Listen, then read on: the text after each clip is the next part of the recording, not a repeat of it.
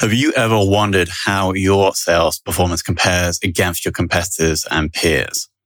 The B2B Sales Benchmark Report provides the definitive guide to what success looks like in 2021. See how you compare in terms of win rate, sales cycle, average deal value, relationships, and engagement.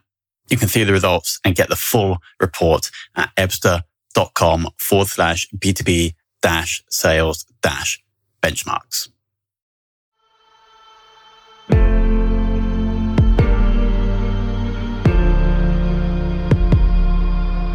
This is Sales Ops Demystified, the #1 most downloaded podcast in sales operations.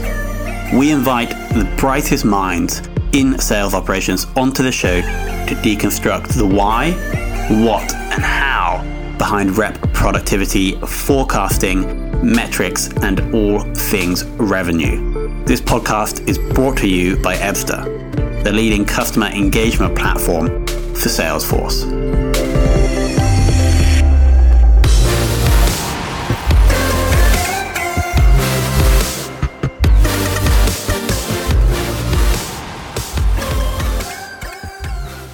Welcome, everybody, and welcome, Jay. Thank you. I'll give you a little introduction in a minute. Before that, some updates and admin. Henry's back. Thank you for coming back. Henry's had a couple of weeks away. You've been very busy. Very busy. Doing sales operations. Yeah, doing sales. Yeah, very busy. So everyone, thank you for tuning in, whether you're listening on iTunes or whether you are watching on our site or on YouTube. We're joined by someone who made an appearance at the Sales Ops meetup a couple of months ago or a month ago. Yeah. And everyone I spoke to about you speaking there was like, Jay is great. Jay is really good. And so we're like, we have to get Jay on the podcast. And then I think you might have reached out to Jay, or maybe I did. I think you did. I did. I think I was on raving about Jay. Yeah. The things that I heard. Because Jay has like an extensive background in sales operations, right? From all the way from like IBM, which is massive, to smaller startups, right? Yeah. So that's what we're going to be going into.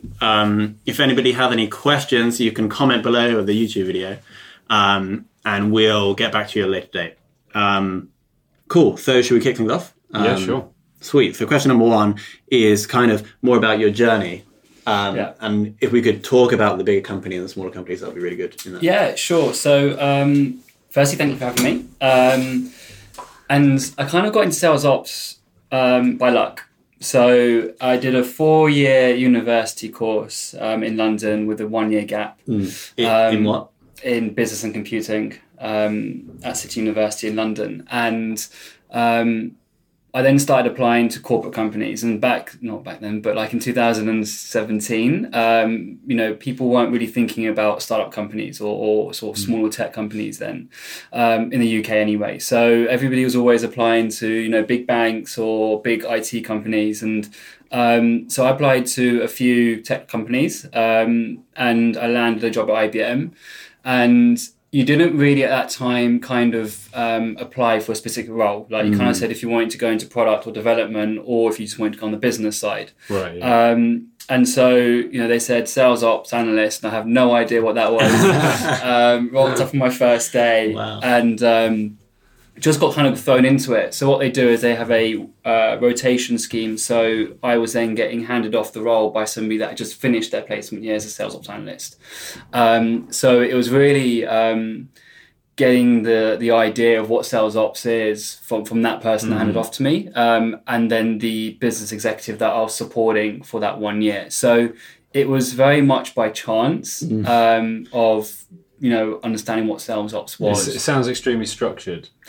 It's very structured. Yeah. I don't know what it's like now, but in terms of the whole placement rotation program, very structured, but also the sales ops element, like it's a separate function in IBM. It's huge. They've got centers across the world with sales ops and business ops. Wow. How many people do you think they have in sales ops globally? Hundreds or thousands? Thousands. Probably really? Thousands. Wow. Yeah. Thousands when I talk about shared services. So it's a combination of sales ops, sales enablement, and probably business operations support as well, which I'll come on to what that means. It's a company that made and sold the first computer. So they're an old business, very large business. Yeah. 100,000 people. 300,000 wow. people when I was there. So Wow. so it's probably bigger now. But It's incredible. yeah. So that's when you started learning the trade. And Yeah. then what happened after that? So I did my 1 year. So a lot of it was looking at data. It was week-to-week movements, looking at pipeline stages and forecasting. That was pretty much what the role was about, but it was in different territories, so understanding how it works in different territories in the UK and how you split them up, and doing deployment plans of do we have enough people in each area. So it's quite good around the strategy piece. Went back to uni, and because I enjoyed what I was doing at IBM, I went back. But when you go back on a graduate scheme, there's not typically a sales ops kind of role. It's a lot about consulting. So putting you into projects that they've signed up.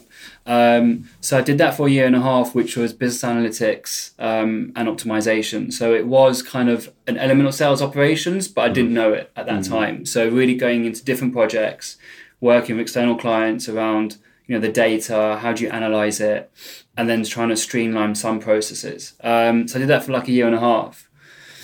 And then I went back into sales and business operations. And I'll go into what business operations and IBM meant at that time. I don't know if it's changed. But how I got back into that was actually the business executive that I was supporting during my placement year actually said, Jay, I have just become the business executive for IBM Africa. We're doing a startup organization there for IBM. I need you to come out and build me a sales and business operation excellence. So he's like, he messaged me. I was like, where are you? He's like, I'm in Nairobi in Kenya.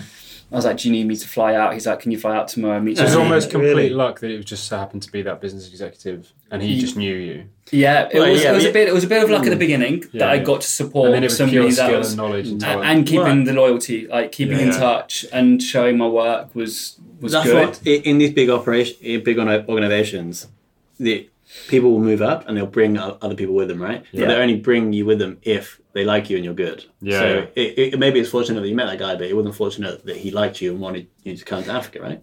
Correct. And I think that's kind of slowly happening in tech world right now as well, is if you associate yourself with somebody that is smart or realizes that you need them, then if they do move, then they may pinch you as well. So it was the relationship that I had with that business exec. And so I flew out the next day, met the team. I was like, what is going on? This is not what I expect from IBM. There was no functions, nobody, their sales is like crazy. There was no marketing function, no finance function, no HR function. Everything was outsourced into different countries. It was hectic. So I joined. And so what sales and business operations means in IBM is the sales ops is real sales ops. What we talk about is, pipeline forecasting, your commission plans, you're running your performance improvement plans with your performance rating plan frameworks with individuals, looking at sales strategy, sales enablement, and the processes and the tools that you have within just the sales function. Business ops is slightly different, where you end up supporting the executive or the VP of that department or that business, and you start looking at all the functions within it. So sales, marketing, finance. And in IBM they call it delivery, whereas in this world we probably call it customer success and account management. Yeah. And trying to glue them all together. Nice. So it was, Jay, we're in 3 countries right now in Africa. We need to get to 17 countries in 2 years. How do we do that? And so how do you build operational excellence where we can scale? So if we want to go to another country tomorrow, how do you do it? And how do you set that up? So it was cleaning out all the junk. It was creating sales processes, sales structure, sales stages, what they meant. And the difficulty with there was what they did is they had a very small team, but they were all executives from IBM from very mature markets. So you had my business exec that came from the UK into a startup world. So he had a huge army of a team doing everything for him, but he was then put into an organization where it was you do everything. Sure. And then the same with the sales reps. They were classified as sales executives, but they were really big executives in like Portugal or the US for IBM, and they had armies of teams. So they were really clueless. So it was actually educating them of what needs to be done. So building processes, go-to-market strategy of what market should we go into with what product, because IBM have so many. Yeah, so many. Which product should we go into, understand which industry we can go into. We had obviously the luxury of being able to go into kind of any market we wanted with any product, and the pricing. So how do you do that? So it was how do you combine all these departments together from a business perspective. And I was looking at P&L and cost, but also on the sales side. So did that, managed to do it for 15 countries in 2 years, where we built management systems and processes and kept it to a point where we were auditable. We had risk assessments in place, but processes in place as well. That then took me to our headquarters in Dubai. So the work that I did there was recognised by our Middle East Africa headquarters, and they said, "Jay, we want you to do it for 5 regions now." I was like, okay. Cool. And so, but what you've got to realise there, and what they didn't realise, is that if you put a process or a management system in place in one country, you can't lift and shift it straight into another country. You've got to really you've got to try and keep the base there as much as you can, but you've got to realise that you're going to have to tweak things or add things in place in different countries. Why is that? Different cultures?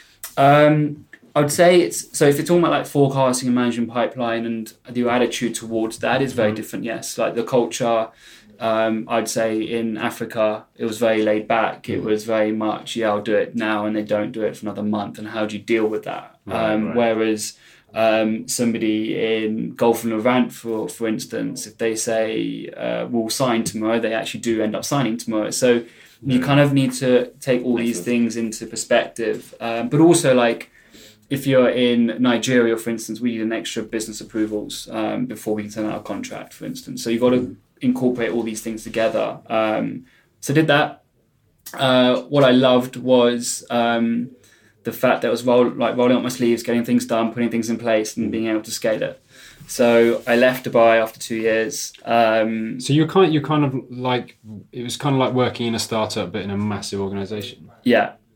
That's good. We were treated as a startup. Like, if you failed in terms of your profit, you're busted, you're done. Like, yes, you've got this worldwide corporation with probably a lot of money, but you've got to own the profit and loss account. Like, if you are losing money, if you're signing crap deals, we don't care about the growth, we care about the bottom line number. And so it was challenging. It's like, how do you cut costs? And so it was very different to what people would expect how an IBM experience would be in those markets. Why did you leave IBM? Been there for 7 years. I really enjoyed the very much hands-on approach of rolling up my sleeves and putting things in place that weren't there, or gluing things together. And at that time, in 2016, what we had called emerging markets, which were these startup markets, actually started becoming a little bit more structured. And so I was like, it's my time to leave. I've done my 4 years outside. I've learned so much from people around me, like VPs and general managers, CFOs that have been in the business for years and years and years. So I kind of left. And I was like, I'm going to go to the tech world. I'm going to join the risky bit.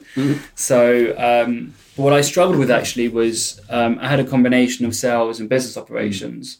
So you can kind of call that commercial and revenue operations now in our world.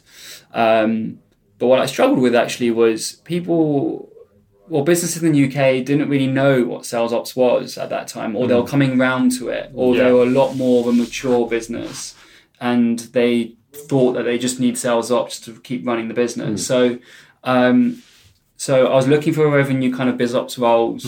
People weren't really understanding that yet. So I shifted to sales ops just to get my foot through the door and the experience, which is what I definitely needed.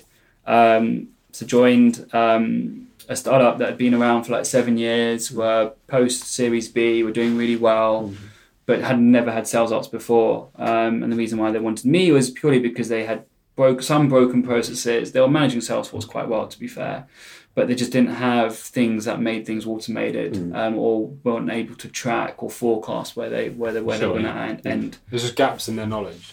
They didn't know how to. Yeah, and that's what it was. Like, they actually handled Salesforce pretty well. Their duplication wasn't as bad as any other place that I've been to so far, to be honest. They managed it really well. The kind of numbers in Salesforce were fairly accurate in terms of that versus what we're billing. So it was fairly mature, but they just wanted it to take it to a next level. So I joined them, and then since then I've joined different startups at different points. And slowly focused around sales ops, but now I think more and more it's broadening. Like they're like, what is sales ops? And now it's kind of going down a route of revenue ops, which is great because we hear that quite often. Which is what I think sales ops is about gluing departments together as well. I'm seeing trends.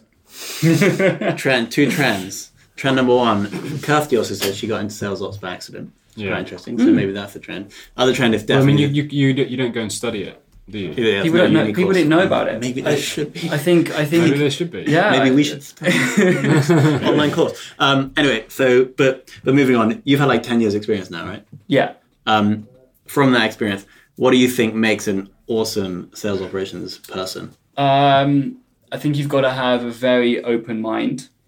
And what I mean by that is you use your experience, but you always go into a business with a very clear, open mind for the first month or so, just take in everything and then start understanding the sort of, the bits that they are doing, but maybe not so well. The bits that they're doing and they're really well and you haven't thought about that before. The bits where they are trying to do things, but not as well as you think it can be. And then the other bits around the big grey areas that they're not doing. And so understanding that before you jump in and start putting all these things in place. So I think that's one. I think two is being able to speak to salespeople and understanding their frustrations and dealing with them. I think for a sales ops person, whatever you're going to try and do, if you don't get buy-in from the people that are affected by it, you'll fail. Like you will fail and the business will fail, and they'll think that they've probably hired the wrong person, because sales ops is all about putting things in place that are going to make the sales team more efficient, effective, productive, and how the business can scale with it. And if you haven't got that buy-in from the people that are going to be actually running what you're actually implementing, then it's always going to fail. And also, with sales ops, you have to be able to interpret. So managers don't always want to see another dashboard. Everyone's kind of dashboarded out, aren't they? So they want insights and they want knowledge from you. They want interpretation of what they're seeing, because lots of sales directors, they don't look at graphs. They don't like them. They just want to see the raw numbers and what is it you can tell them that's interesting, that can push the needle on. I think just to follow that, you've got to exactly understand the VP of sales or the sales manager or whoever you're supporting on a daily basis. Understand what they like. Don't go in and create a dashboard with graphs because they may not like graphs. They may want conversion rates and data and a table, which is perfectly fine. Then you do that. Or if they like graphs and graphics, then do that, because otherwise you're wasting your energy on something that somebody's not going to really like or appreciate. So on that point, do you think that it's actually useful to have sales experience in sales operations? Here's my favourite question. All right, so this might... Okay, so I strongly feel that somebody in sales ops needs to understand what it's like being in sales, and by that I mean working closely with salespeople. I don't have sales experience, but when I talk to people, they think, "Oh, Jay, have you been a salesperson before? You'd be great at it." And the reason why is because I've worked so closely with salespeople, VP of sales, CROs. It's a very diplomatic way of saying. Okay, I don't think it's necessary. I strongly feel that from the salespeople that I've worked with before, if they moved into a sales ops role, then I think they'll be very narrow-minded, and I think that comes back to the question I answered earlier: is you've got to be very open-minded. Whereas I think a salesperson will say, actually, I needed to do 6 clicks to log a call and I'm going to fix that, when really the bigger problem could be around your sales processes or your sales stages and defining them. So if they are able to take themselves away from that emotion and say, actually, I'm going to do sales ops properly, then great. But I don't think... I think a more successful person in sales ops will probably be somebody that works closely with salespeople and gets to understand them and then able to do that. It's similar to making a great salesperson a sales manager, because if you promote someone into that role, well, their role now is looking at numbers, it's different, crunching Excel data, and it's a fundamentally different role to being a salesperson. So you've also taken a good salesperson away from their role. So they're not selling anymore. and they might be woefully underprepared. So that's the way I think about it. Agree. So we've had, I think it's episode number 7 or episode number 8, and I think we have almost a 50-50 split between people that have and haven't been in sales. So that's why I love that question, because the people that obviously have a sales background, like you, Henry, are going to be like, yeah, of course. I mean, I wear many hats. Super interesting. Like what? So you're at Doctify at the moment. Yeah. What does your technology stack look like? So I like to keep it very lean. We're very early on, and how many people in there? So we've got 29 people overall in the business. We've got 11 in the sales team in terms of an SDR and a sales split. So it's sales reps and an SDR, and then we've got a head of sales and account management on top. That's our size right now. But I think this is what I alluded to before in the sales ops meet, was that don't go crazy as much as you want to when it comes to implementing tech, sales ops. I'm a big believer in that. I think people sometimes they can concentrate on trying to buy a piece of technology because they think it's the silver bullet. Yeah. When actually it'll probably cause more issues. They need to go back and look at their fundamentals or understand if they're using their CRM correctly, because things like CRMs are expensive. Are using it to its maximum capacity rather than investing in new technology. I think the other day I was giving an example of what's the point of using things like Gong or those voice transcription analysis methods if you're like talking to the wrong person in the business at the other end of the video call? Because I think technology can do amazing things, but if you haven't got the fundamentals right, what's the point? I think that's it's exactly that, and I think you've got to, and this is why you've got to work really closely with the people that are going to work with the tools and process that you're putting in place, because putting in 6 different tools in the space of 6 months is not going to help them. Like, imagine yourself, being lumped with 6 different technology tools, and you're trying to you spend time trying to figure out how to use it. Yeah. And it's change. Like it's a huge change from just implementing a screen share tool, for instance. It's okay, now I have to start doing screen share. Okay, how do I do it? What do I do in Salesforce or your CRM? How do I use this tool?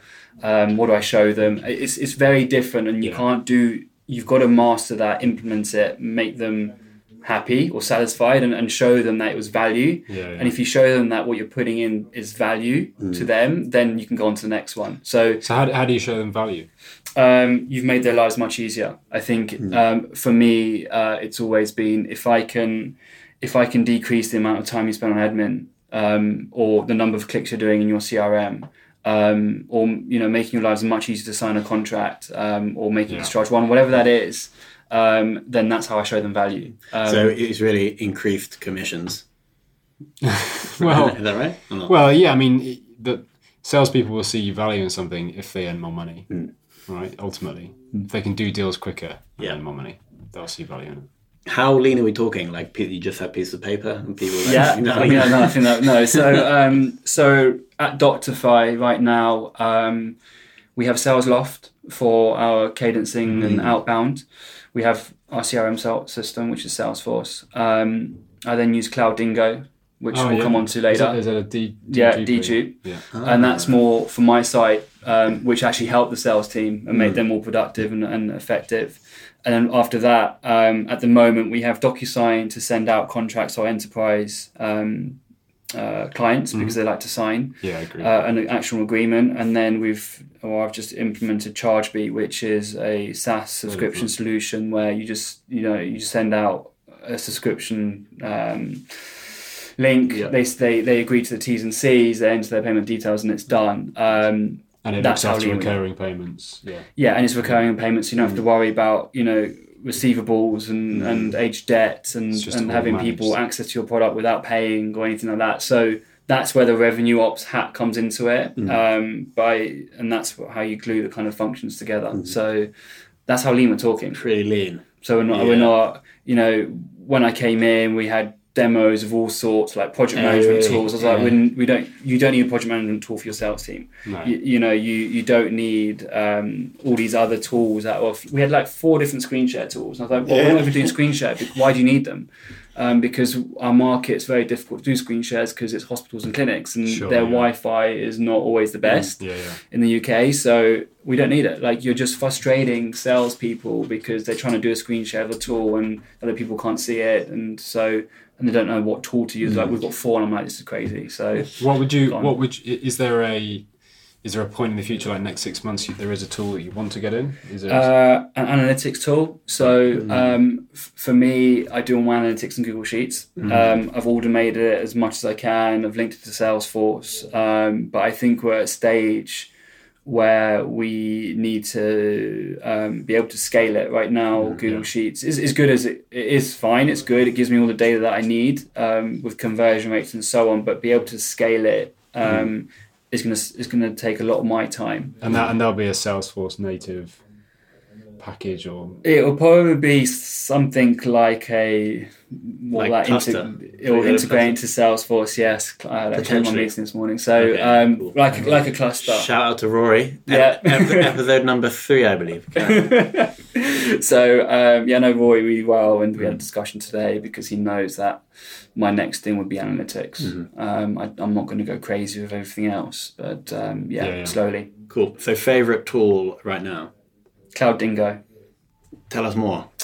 So if I was going to set up my own business, or I was going to go into an organisation when I was employee number 2 or 3 or whatever that is, every single business always down the line face data quality, duplication. Agreed. And the amount that organisations spend on money, time of employees trying to fix it.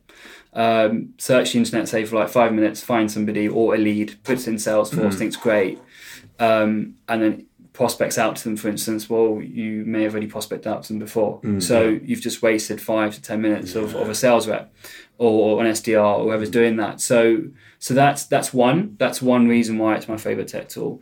Is to sort out your duplication, because you're going to save so much money. Which is one.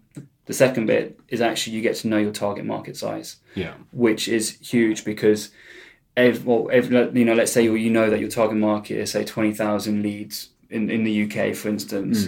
Your Salesforce shows that you've got 18,000. Well, actually, out of the 18,000, how many duplicates? And how do you start splitting up your territories and give your sales reps the same amount of opportunity? And you can't do that unless you get rid of your duplication issue. And so how do they work? Do they simply just show you how many duplicates you have and you can delete them?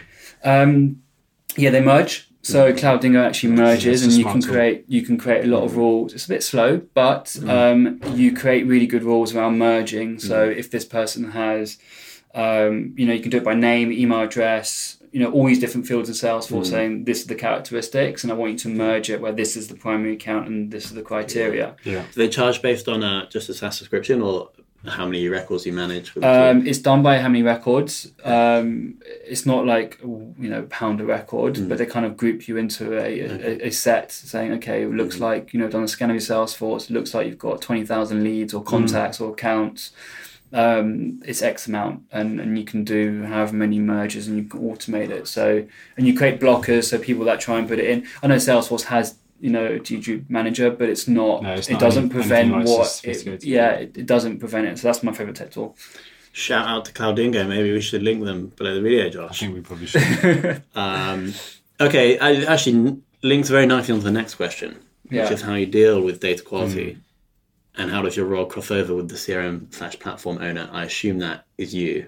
Yes. Yes, it is. Yeah, it is me. Yeah. So, how do you deal with it? Invest in Cloud Dingo. It is not expensive, honestly. Really? It's gonna save you thousands and thousands of pounds as well as time, frustration your sales team. It's interesting you were talking about prospecting out to the same lead, the same account previously.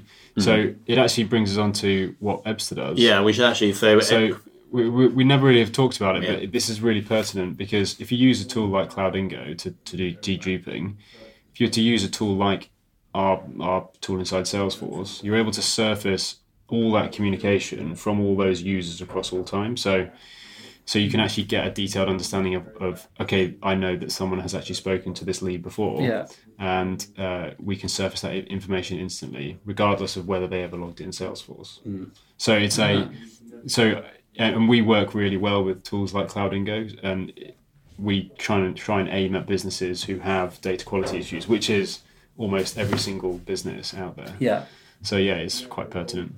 I think every business I've been in has data quality issues. Yeah. And that's come down to the fact they haven't thought about it early on. They you feel like you can manage it because you put some rules in place, or you have one person that imports data, but it gets tricky. It gets really difficult, and it impacts so much on your sales team, the frustration that they get, the time that they spend.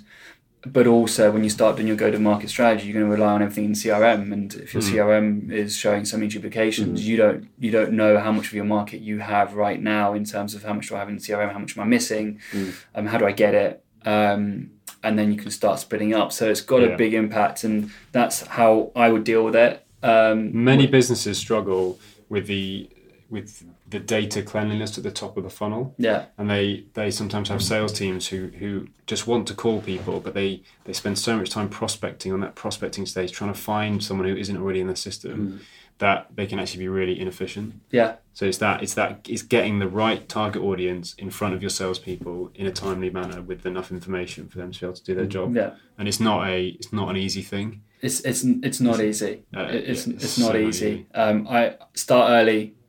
Get it in place. Honestly, the amount that you would spend on your CRM system just to add on, whatever it is, 10% or 5%, invest into that tool or a tool that does something very similar, and then you'll be perfectly fine in the future. So, would you say the biggest challenge in your role, and let's broaden this out to around your operations work? I'm quite interested in that. Is data quality, or do you think there's other challenges that you have? You're going to say salespeople, aren't you? They're the biggest challenge. I think I think the biggest challenge just generally is change, right? And I think I had this question asked to me by somebody to say, why should we not have you in our business? And I said, well, if you don't want change, don't hire me. And the reason, or not just me generally, but I think experienced people will always do that. They'll always come in and they'll understand things that are working really well, great, things that are not working well, and things that you're missing out on. And those two elements is where they're going to adapt change. And so I think the biggest challenge is getting people on board getting them to understand why you're making the change. And I think that comes back to, showing the value, right? Getting them to say, actually, I'm going to implement DocuSign because right now the steps are printing a contract, taking it to the office or whatever it is, coming back, scanning it or losing it, uploading it, making it digital, closed one. And great, right? But right now, when I just tell you to click a button, they sign, it comes back, and it's closed one. So it's showing the value of what you're trying to do, and it can be processes, it can be around sales stages, it can be everywhere, forecasting, your pipeline, and so I think that the challenge is really change, and getting everybody on board with it is probably the biggest challenge, but. I think how you overcome it is showing the value. But when it comes to all the different functions and the revenue upside, it's really, we need this kind of information in CRM because the onboarding team need it. Well, okay, why do you need it? Why do I need to add in more fields or more information? And it's, the reason why is because every deal that not every deal, but 20% of the deals you sign are actually getting onboarded and churning in 2 months. And the reasons why is because we don't understand the conversation you've had, or so it's or the product is being incorrectly sold, or things are being promised through the sales process. I think sales is of course difficult, but I think for a business the key fundamental is how do you keep them on your platform or using your product for a very long time. We're SaaS businesses, aren't we? We need the recurring revenue. Yeah, we need those customers coming back for more. That's the same for every business, isn't it? It is. You need to build a loyal customer base. It's not a one-time thing. Yeah, and I think the challenge around that is where you try and put processes in place that impact other functions, right? So, and I think this is where I think sales ops is, you're not always just focused on sales ops. When you're doing something within your sales team only, think about probably the two other key departments, marketing and account management, customer success, and how they're impacted, or how you how you maybe add, one or two extra things that actually the other two functions can actually use and leverage. So I think it's just it's those two things: change and getting everybody on the same page when it comes to gluing departments together. Single biggest or single metric that you could judge all salespeople by? Percentage against their target. The reason why I had to think about this. The reason why is if somebody is, let's say 10% of your sales team are hitting 50% of their number, and you have 90% of the people hitting 85% of the number, then you've got to analyze every single area within the 10%, and it's probably going to do around sales enablement, understand the conversion rates, where is it dropping off, where is it going wrong, or have you allocated the wrong territory to them, are they getting enough leads from the SDR team, or however that is. I think that's a key indicator of for you to then start digging and understanding where it's going wrong. Okay, nice. So that's how I judge all salespeople, but then it comes back to you to really look into it and help them and to improve that metric.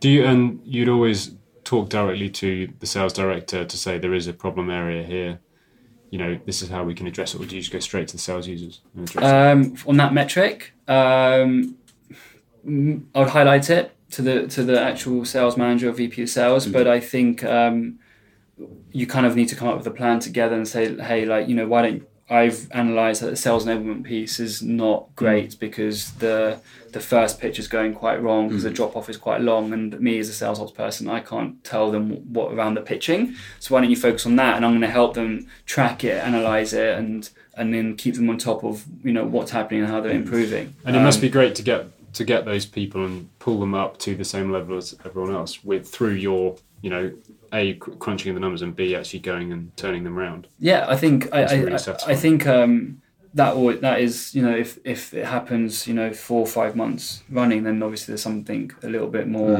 fundamentally wrong with it. But showing them improvement of, if you do these 3 things the next 2 weeks, I guarantee your conversion rate is going to go X. Let's do it step by step, and it's gradual. We can't just say do all these 10 things differently in the next 2 weeks. It's just not going to work. Even if somebody told me to do 10 things differently in 2 weeks, I'd be like, it's too many. It just wouldn't work, and I would just get frustrated. Okay, cool. So the final question we ask everyone on the show is, who have you learned sales operations from, and who's been a big inspiration for you? I would say every VP of sales and CROs that I've worked with. Really? Yeah. 2 specifically. Well, one, obviously the business exec at IBM. Oh yeah. Who kind of gave me the opportunity to say, come out and do it, and be one of the youngest people to do it in IBM, which is great.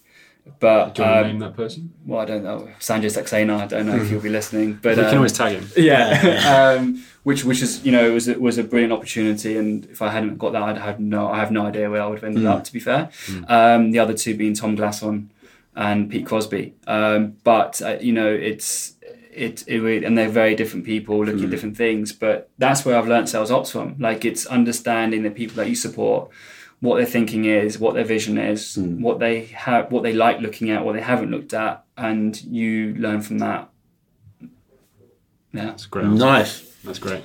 I think that's how you will be successful. Yeah. Thank you. No, thank you. That was a masterclass. Yeah, thank you so much. Thank you very much. Henry, do you have anything else to add? No, nothing from me. I just hope that was interesting for everyone listening. It was super interesting for me. Yeah, so... if you want to reach out to Jay, can we give you your email address? Yeah, sure. Okay? Yeah. Is it just jay@doctify.co.uk? Yes. Cool. jay@doctify.co.uk.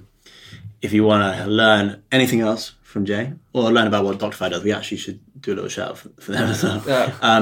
Also, Evster, Henry at Evster.com if you want to learn anything about Evster. But Doctify, let's finish off. The Trustpilot for the healthcare industry. Trustpilot for the healthcare industry, fantastic. Let's leave it at that. Thank you everybody for watching / listening, and you'll see us again, or hear us again next week. Thanks, guys. Thanks.